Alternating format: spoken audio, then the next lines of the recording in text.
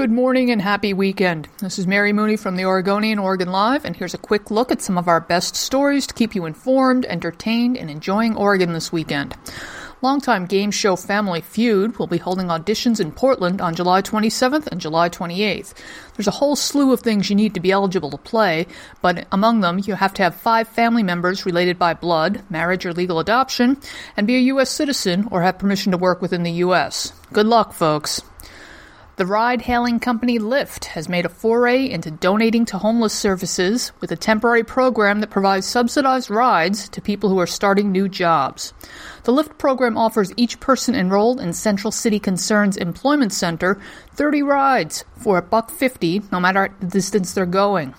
The idea is that participants would pair the rides with other forms of transportation, such as the bus or MAX, and rides to job interviews would be completely free. Officials say this is a pilot program that will run from July through December to see if it's sustainable long-term.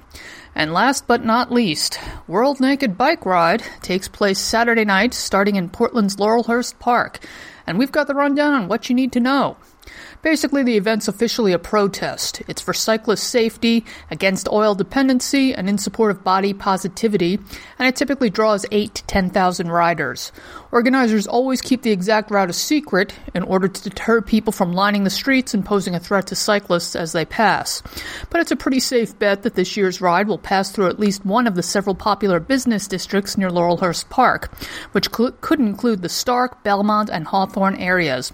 It starts around 9 p.m., and if you miss it, we'll have complete coverage, no pun intended, on Oregon Live the next day.